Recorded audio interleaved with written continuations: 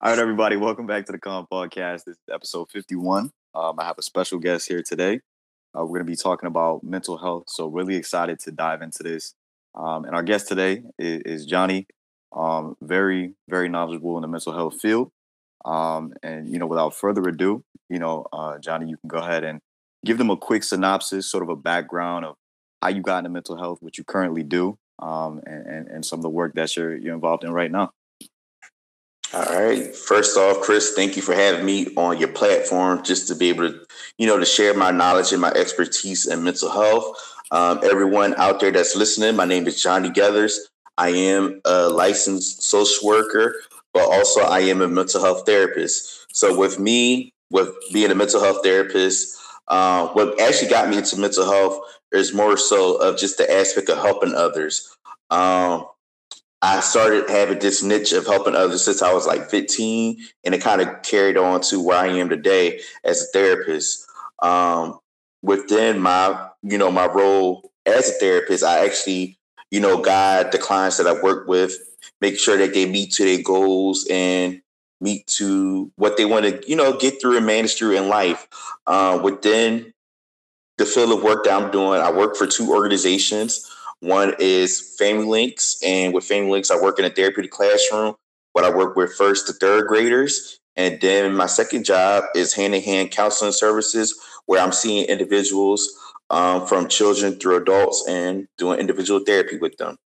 Gotcha. Awesome. Yeah, so I think, the first thing, first and foremost, we can kind of dive into first is understanding, what is mental health. I think we hear about it a lot. It's a buzzword a lot of people use. But at a high level, from your perspective, how would you describe, what mental health is to someone who has no idea, what the term means?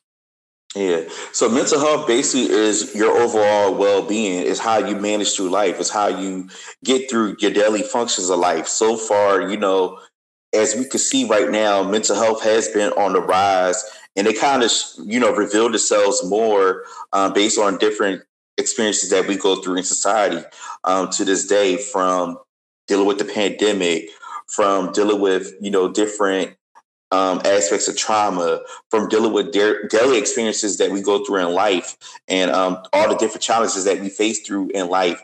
But mental health is overall basically how to, get through the certain things that we are going through in life and everything. Right. And I know mainly mental health, there has been a stigma out there, especially within the African American community.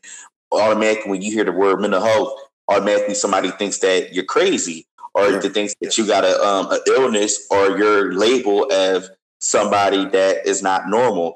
But mainly, that's not really the case when it comes to mental health. Everybody goes through mental health. Everybody has their moments where their mental health has to be either addressed or even have to be improved. So all of us, regardless of who we are, regardless of age, race, gender, we all have moments where we need to get our mental health, checked upon, so we could be able to get through daily living in life. Right. Yeah, no, I definitely agree. And I think you called out something really important too, where you said, mental health is something that everybody has to take care of. I think sometimes, especially in the Black community too, we can let it get to a point where, we're in a really bad place, or where we're really struggling to seek that help. So I think it was really important that you called out, making sure that we get and just take care of our mental health on a day-to-day basis. I really, really like that. So kind of diving a little bit deeper into your your foray, or your movement into this space as a counselor. What sparked your interest in counseling? I know you said when you were younger, you always, had a passion for helping people, but what really made you want to move into, counseling in the mental health space? All right. So what actually made me move into the therapeutic space is based on like experiences. So I'll give you like a whole like a backstory. So my first experience of helping others started when I was 15 years old, growing up in Philly. My first volunteer experience, I was a candy striper at Pennsylvania Hospital. The role of the candy striper at that time was mainly I was assisting, the nurses and the doctors with the patients, making sure the patients are getting their needs met, providing them food, water. If they need extra help and support, I was there to help them out with those different things. And then it led into me doing like different volunteer, experiences with summer camps, youth programs. Even during college, I was a AmeriCorps member and all those things like that.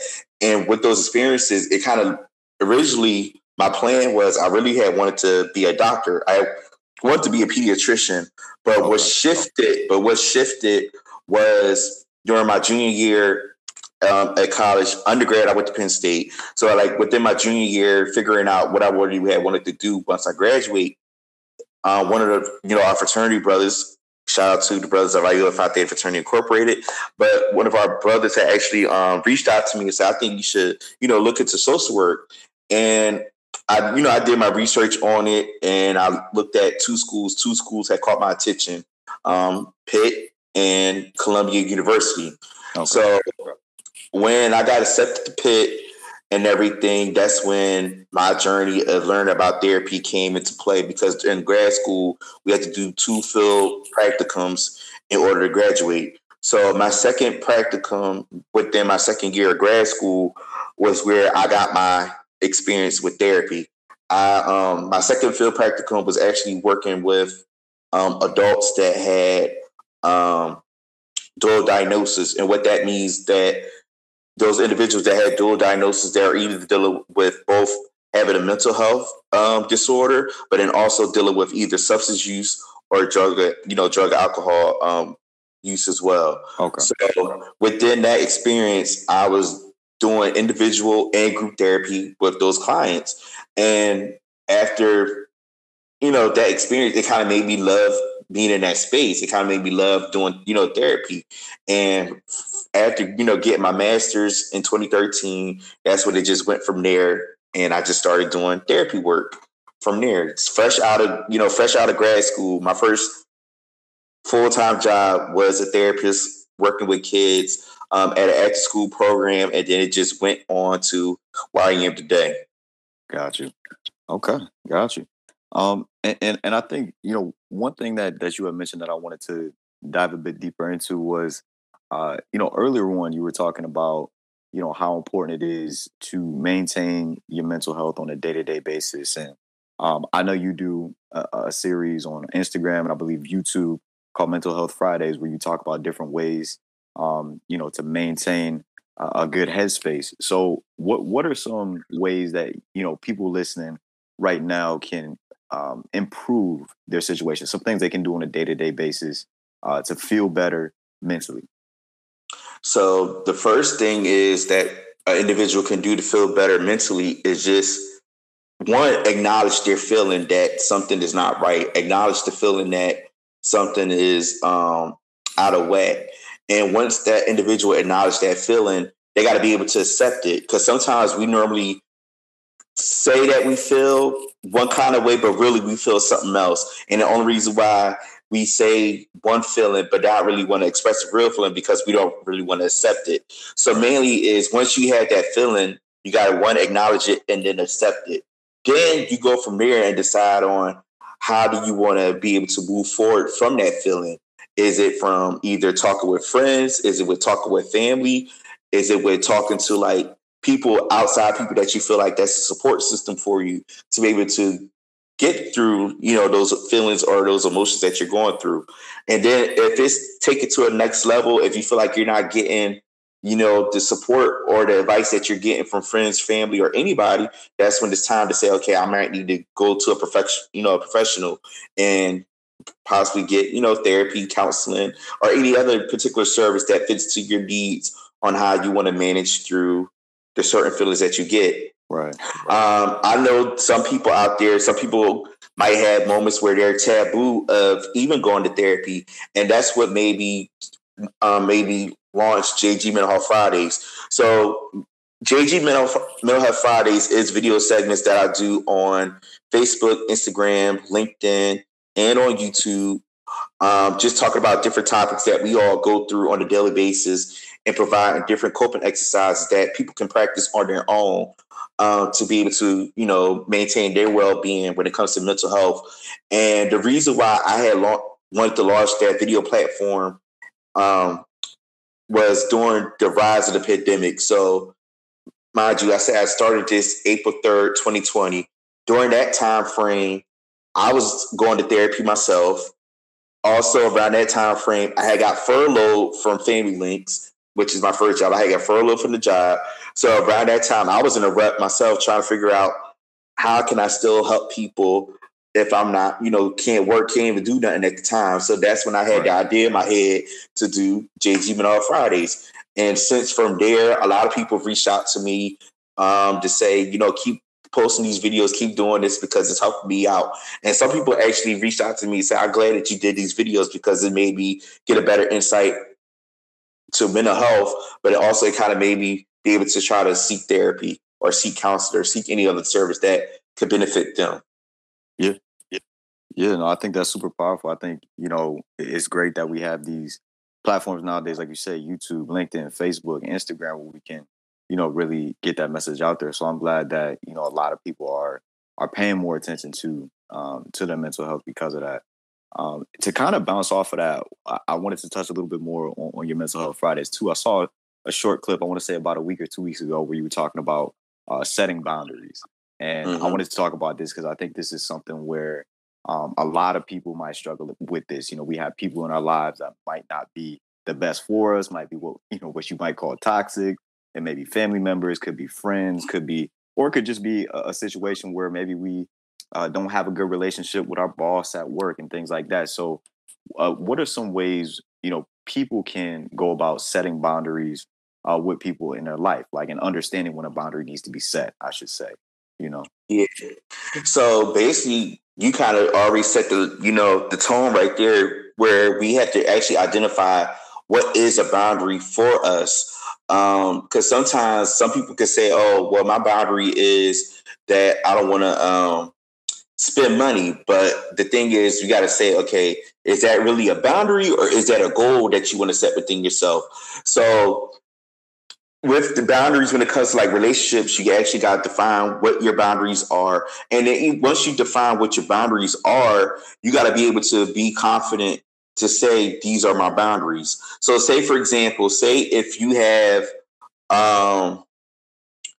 say, for example, if I was in a relationship with somebody and my boundary is that I don't want to, I don't want to like touch you on on the first date or anything like that. Right. That's when somebody could say, okay, you got to be upfront with that person and say, well, this is the first date or whatever. I'm not comfortable with touching you right now or whatever. Let me grow into, be confident to be able to see if the relationship or the situation could go stronger for me to be able to be comfortable and, to touch you and stuff like that, or to hold you or anything like that. And whenever you say that's your boundary, that person that you tell it to has to respect it or whatever. If they don't respect it, then that's when you know to say, okay, this person not really respecting my boundary. Let me tell them that I feel, this kind of way because they didn't respect my boundary. If they, once you gave the warning or the reminder to say that this is your boundary, if they continue on with it, that's when you make that decision within yourself to say, okay, I'm move forward and, let that person go because they're not really respecting, the boundary. Right. And that's what I did, that I was doing for this whole month of July with JG Menard Fridays, where I was giving breakdowns of different types of boundaries that we normally deal with on a, daily basis. So, back at like July 1st, I did physical boundaries, talk about the aspect of what a physical boundary is. And most times physical boundary is our personal space and our belonging and stuff.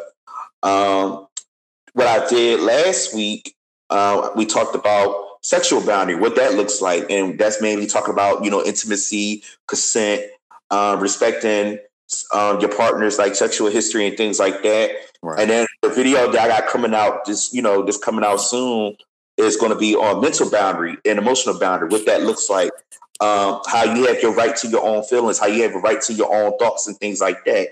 So with those different aspects of boundaries, you got to be able to identify what boundary fits you. And the thing is, when it comes to identifying what boundaries fits you, you shouldn't let like other people determine what your boundaries are. You already know what you like. You already know what you dislike. You already know what's comfortable with you. You already know what's not comfortable with you. So sometimes some people might need to make a list and say, okay, these are my boundaries, and let me try to put them in practice Yeah. and everything. Yeah. No, I agree. And I think it can be super hard, especially when you have pressure, from people around you or family or whatever, and they don't necessarily, see your boundaries the same way that you see them. Like they might be like, oh, that's fine. You don't need to have that boundary. And it's kind of, it can be difficult to kind of stick to what you know is right for you. But I definitely, agree. Setting those is important. I even found in my life, as I've gotten older, I've gotten a lot more aware of, how I interact with people, how I want to interact with people, how I want my relationships to feel. So, it really does work wonders in terms of, your headspace when you feel like you have good relationships around you, good people around you, and you feel comfortable. So I really like that for sure. Another thing I wanted to, touch on, and I know you mentioned this earlier as well, where you talked about there's a lot of stigma in the Black community, and minority communities in general, Latino community about seeking out treatment for, mental health issues, right? What would you kind of say to somebody who is in a situation and they know they're not necessarily in the best space. They know they could be better. They know that they have an issue or they have something that they want to address, but maybe they're a little scared about the stigma or about what their family might say about it or anything like that. How would you kind of recommend them going about getting the help that they need? So mainly how to basically like start it off is just have a conversation with them. Just not even as on a professional level, just have like just a personal conversation about like how they feel, what's going on with them. Is there something that that you need help with? Because that's what it's all about. Is mainly like building that relationship with that individual to see where it can go to see if they can say, okay, I think I need therapy, or I think I need more support and stuff like that. Because more so nowadays, people kind of like hold stuff in because they don't want to be ostracized. They don't want to be looked at. They don't want to be judged. Because most of the time, people are having, and it kind of goes into like the boundary thing again. But most of the times, people have like trust issues when it comes to like talking to people about certain things and things like that. And with the stigma that be played upon with the stigmas of mental health being played on top of that, that can hinder somebody more and such. So basically having within my stance, just being able to just be open and receptive to what they got to say and what comes through their mind or what they feel, just to be able to see what will come out of it, and then see if later along the lines if they would need therapy or recommend them to somebody and things like that. And while we're talking about stigma, I do want to talk about like the common stigmas that we are, that is faced. Well, the basic stigmas that are faced with in the African American community when it comes to mental health. I already said the first one is automatically, as soon as someone hears the word mental health, they think that someone's crazy. But we already determined that mental health is everybody. Everybody deals with it, and it's our physical well-being. Another stigma that happens with mental health is that if you're, mostly a thing is that if you're seeking help, that means that you're weak, which is not the case. If you're seeking help, that means that you're strengthening yourself. You're strengthening who you want to be as an individual. You're strengthening yourself because you're getting extra resources, extra tools to help get you through life and help you maintain through life. Another stigma about this is that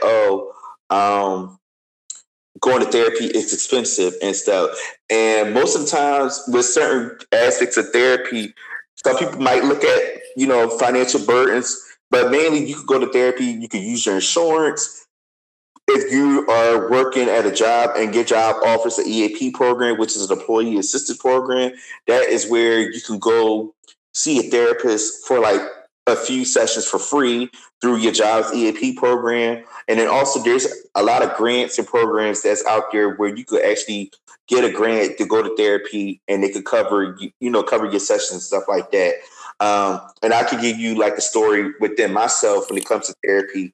I've been to therapy on, might as well say what, five? Yeah, might as well, no, yeah, 5 different occasions. 5 different occasions.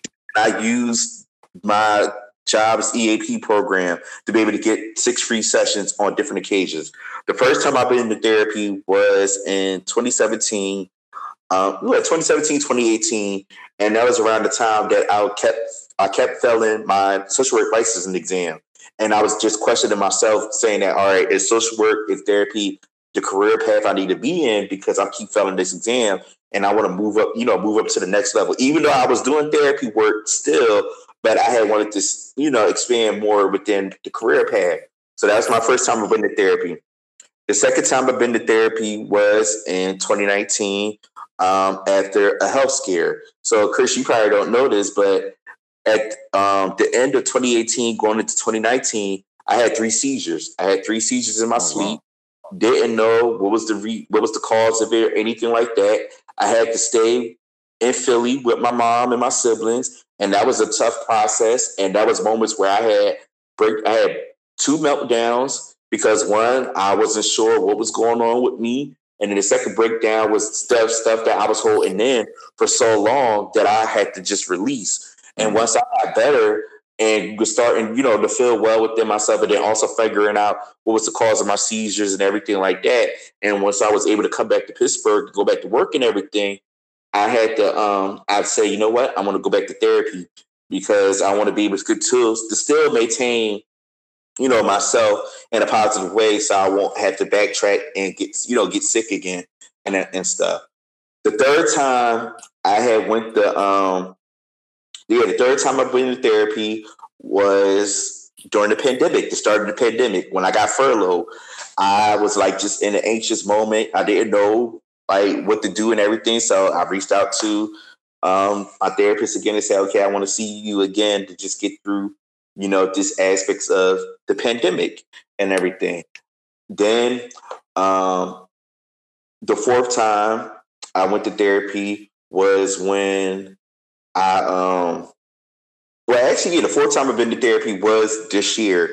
And the reason why I went to therapy this year was because of the fact of, not even this year, last year, but I actually, today was actually like my last, session through the EAP program with my therapist. But from the end of last year and going into this year, I had like a moment where I had to,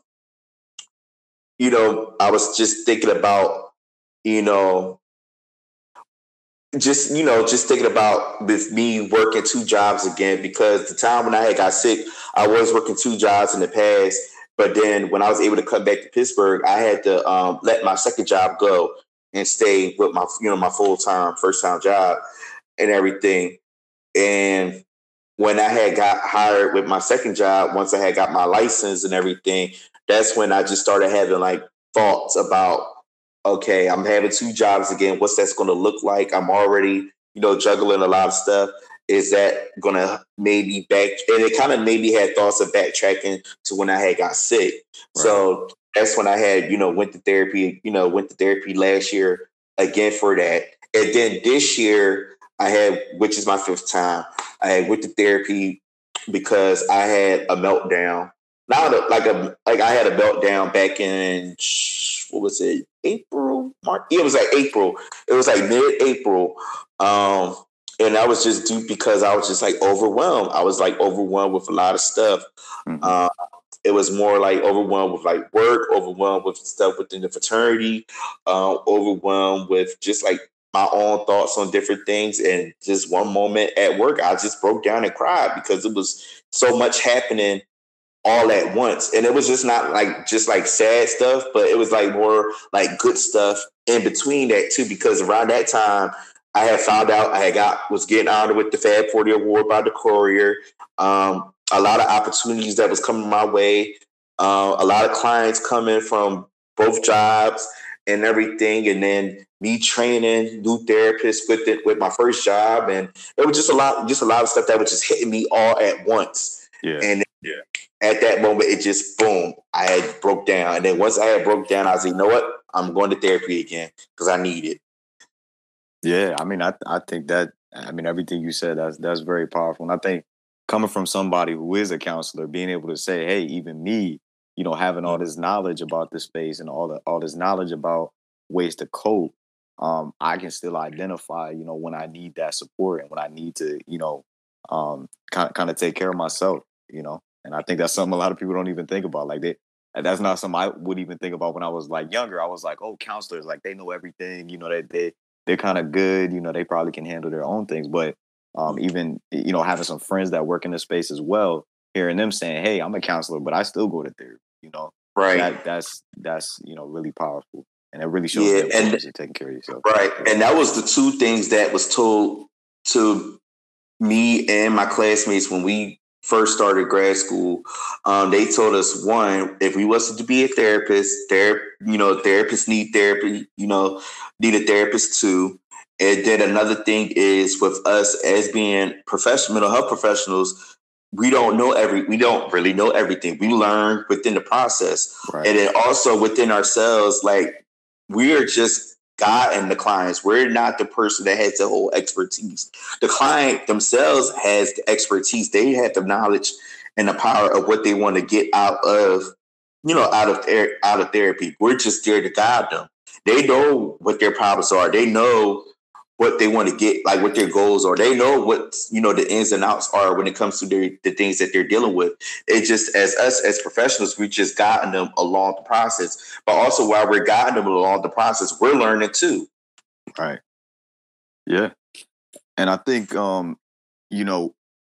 being able to kind of learn that or learn your own coping mechanisms within therapy, that's a really big thing. Because I mean, obviously, I think as a counselor, your objective is probably to get the person to a point where they can kind of cope on their own. Not that they won't still come to therapy, but that they can kind of learn the techniques that they need to kind of handle themselves, for sure. So one other thing I wanted to ask you about too is, I know you talked about people can seek out therapy, and they can, go through their EAP program at work or through other avenues. I've had friends and family members go to certain, counseling sessions, and sometimes they'll say, hey, I went to a counselor and they were cool, but I don't know if we really click. So I wanted to talk about the importance of choosing the right counselor as well, and let people know that there's that option. So sometimes if you go to someone and maybe you just don't click, maybe the connection's not there, maybe you feel like you're not getting what you need, how can they go about kind of understanding and feeling out whether or not it's the right counselor for them? What are some things that you think constitutes a good client counselor relationship? What should that look like? All right. So basically, when it comes to looking at the therapeutic relationship, first thing the client needs to look at when it comes to the therapist is seeing more so like how the therapist is, or is the therapist like open, free expression and things like that. Also, is if the therapist is genuine, is the therapist trustworthy, is the therapist acceptable of you as a client and everything, and those things stand out within that relationship. And it always starts off within that first session, during the intake process. If that client has a vibe towards the therapist, and they can either be a vibe where they say that, okay, I don't think this therapist is good for me.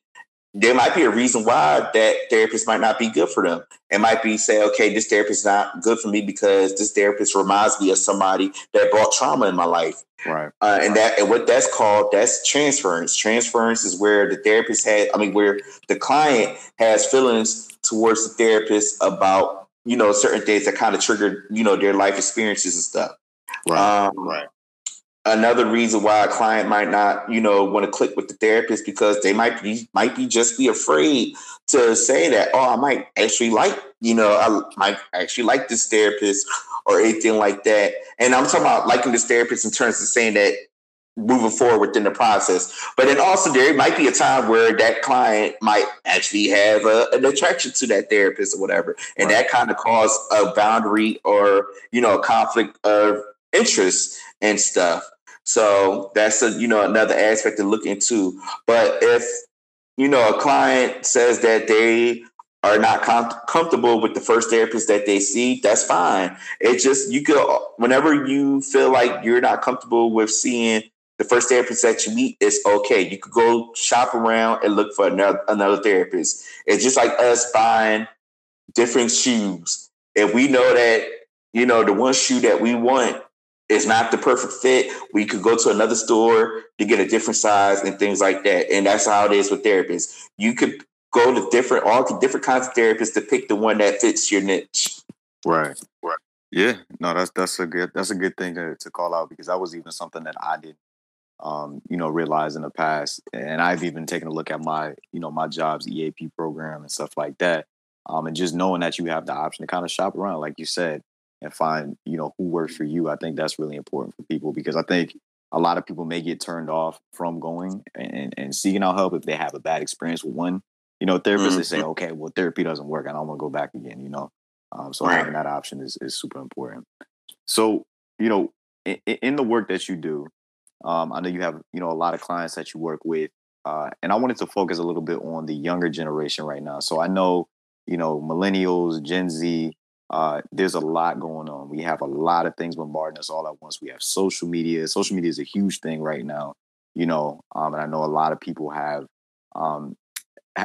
had a lot of anxiety, a lot of stress, a lot of bad things come from social media or just from societal pressures at work. What would you say are maybe like the two, or I'll say the two top sort of issues that you see with the younger generation or younger clients that you work with? Is it stress? Is it anxiety? I know anxiety is probably one I've heard about a lot, but just wanted to hear from your perspective. What are some of the most common things you see? All right. So the most common things I see within the younger generation, especially with my first job, because I'm in the school, setting with my first job.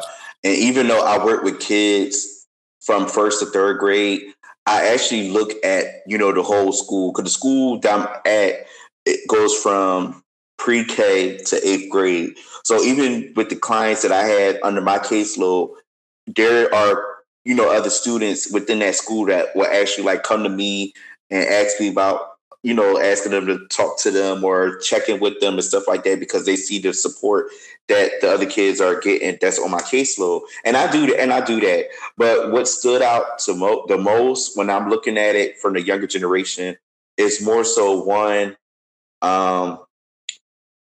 it is, the anxiety aspect, but then also another thing that stands out the most is not being able to express themselves. So most of the kids like that I work with, they kind of have a hard time, sharing like what they're feeling, like how they're feeling and stuff like that, because there might be moments where they get told by their parents or any other family member to say, keep my business in my house, don't share what's going on and stuff, because they already got that feel to say, oh, automatically if the child said that something's going on, oh, got to call CYF or something like that. And which sometimes that can be the case, it depending on how traumatic and if there's an actual,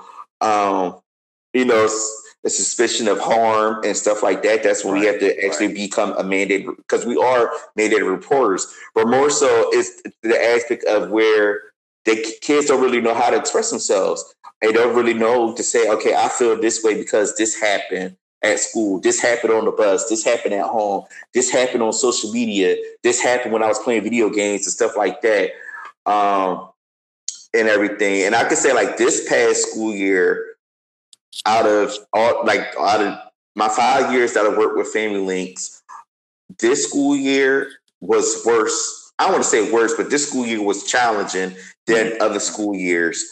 My second challenging school year was the year when I had got sick and I was away for a while. But this past school year that finished was a challenge because of adjustment. It was just adjustment because and we're still in this pandemic, and the kids had to adjust going back to school for like full time, not virtual, and everything. Um, had kids had to adjust wearing masks. Kids had to adjust with just try to get in back basically getting back into a routine and everything. And also around that time too, there was moments where the kids was just like showing like aggression, being defiant and stuff like that. But they were just showing those emotions, those behaviors because they just was feeling stressed. They was feeling overwhelmed. They was feeling worn out and stuff. And that time when that happened, that was back in like October. That was like mid-October because I observed the whole school, and I say even down to like the teachers and the staff, everybody was going through it. So then that's what took it upon myself to say I connected with the principal, and I said, okay, we need to do a mental health assembly just for everybody to say what mental health is and being able to say it's okay to share your emotions. It's okay to not be okay and things like that. And from there, everybody was the climate changed. The climate changed because people was now being able to say, okay, I feel this way because this happened and all those stuff. Right. And it actually took upon my leadership.